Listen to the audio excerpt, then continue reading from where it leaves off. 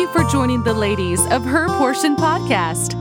Come, pull up a seat at the table because you are welcome here. Grab your Bible and a pen and let's dig into God's Word together.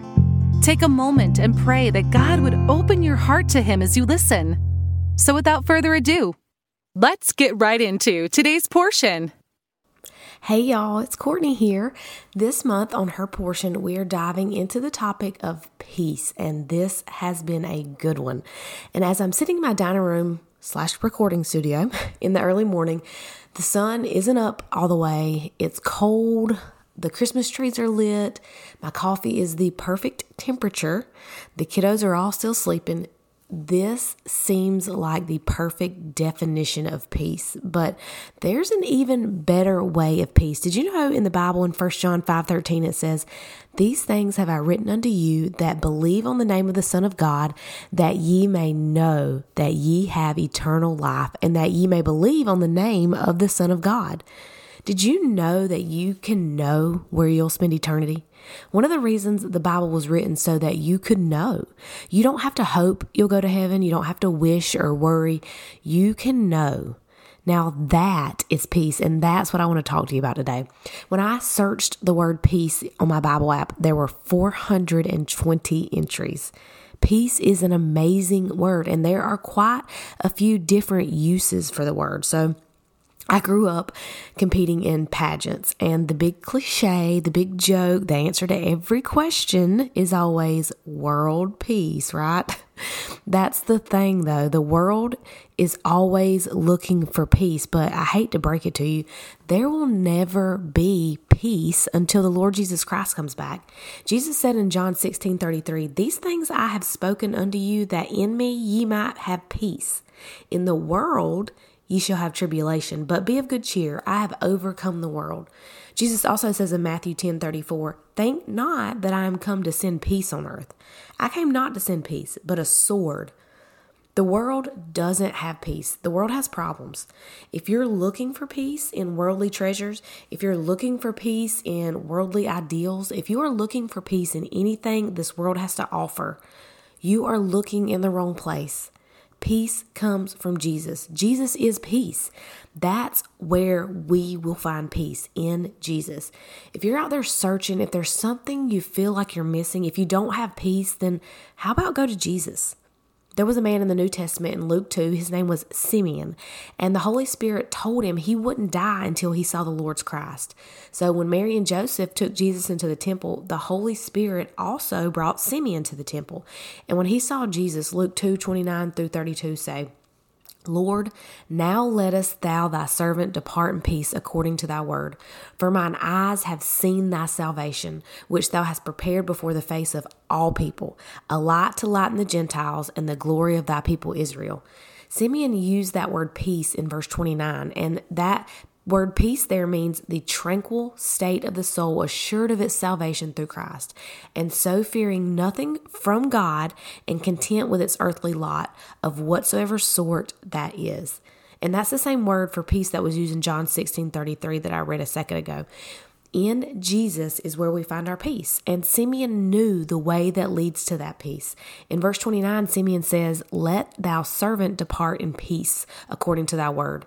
In verse 30, he says, "For mine eyes have seen thy salvation." Simeon had seen salvation. Is salvation something you can see? Yes, because salvation is a person. Salvation is Jesus Christ. Jesus Christ is salvation, and salvation is in Jesus Christ. If you want peace in this wicked world, find salvation. Find Jesus. Ephesians 2:14 tells us He is our peace, and that He there is Jesus. Jesus is our peace. Simeon goes on to say in verse 31, "Which thou hast prepared before the face of all people." Salvation isn't just for some and not others. Salvation isn't just for the rich or just for the good looking or the perfect. Salvation has come before all people. After Simeon saw God's salvation, after Simeon saw Jesus, he was ready for death. Are you ready to depart in peace like Simeon was? Warren Wiersbe said, "The word depart in the Greek has several meanings, and each of them tells us something about the death of a Christian. It means to release a prisoner, to untie a ship and set sail, to take down a tent and to unyoke a beast of burden. God's people are not afraid of death because it only frees us from the burden of this life and leads us into the blessings of the next life. So if you depart today, will it be in peace? Can you honestly say that you are ready to die? Will your departure be peaceful? You know, your life here on earth can be peaceful too. Romans 8:6 says, "For to be carnally minded is death, but to be spiritually minded is life and peace." Peace is one of the fruits of the Spirit in Galatians 5:22, but the fruit of the Spirit is love, joy, peace. In Ephesians 6, when Paul's teaching on the whole armor of God in verse 15, he says, "And your feet shod with the preparation of the gospel of peace." The gospel is what brings peace. Romans 5:1 says, "Therefore, being justified by faith, we have peace with God through our Lord Jesus Christ." So then your next question to me might be, well, what is the gospel? Well, Paul defines it in 1 Corinthians 15:1-5. This is what he says. He says, "Moreover, brethren, I declare unto you the gospel which I preached unto you, which also ye have received, and wherein ye stand, by which also ye are saved, if ye keep in memory what I preached unto you, unless ye have believed in vain. For I delivered unto you first of all that which I also received, how that Christ died for our sins according to the Scriptures, and that he was buried, and that he rose again the third day according to the Scriptures, and that he was seen of Cephas, then of the 12. The word gospel that Paul uses there in verse 1, it means a good message, the good news. It's the good news of the death, the burial, and the resurrection of Jesus Christ. When the angel of the Lord appeared to the shepherds in the field in Luke 2:10, it says, "And the angel said unto them, Fear not, for behold, I bring you good tidings of great joy, which shall be to all people." The term there in that verse, good tidings, it means to announce good news, to declare.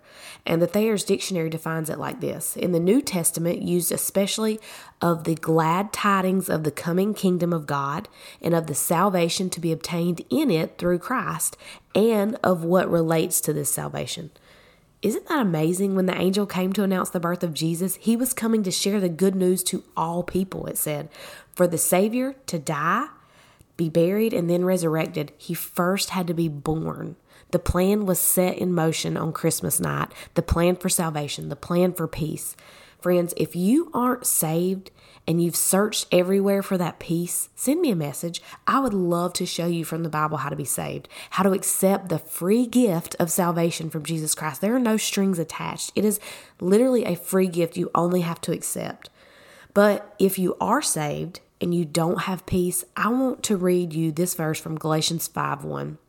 It says, "Stand fast, therefore, in the liberty wherewith Christ hath made us free, and be not entangled again with the yoke of bondage." The yoke symbolizes slavery, service, and someone else having control over your life. The farmer would use the yoke on his oxen because they wouldn't willingly yield to him otherwise. So who's in control of your life? Is it you? Is it God? Is it the flesh? Is it the spirit? As Christians, we can have peace on this earth. "Thou will keep him in perfect peace whose mind is stayed on thee, because he trusteth in thee." And remember Romans 8:6, "For to be carnally minded is death, but to be spiritually minded is life and peace." And I'll leave you with Colossians 3:2. "Set your affection on things above, not on things on the earth." Thank you for joining us today on Her Portion. We hope you leave with plenty to ponder from God's Word. We encourage you to use today's topic to start your own study in the Scriptures. Until next time.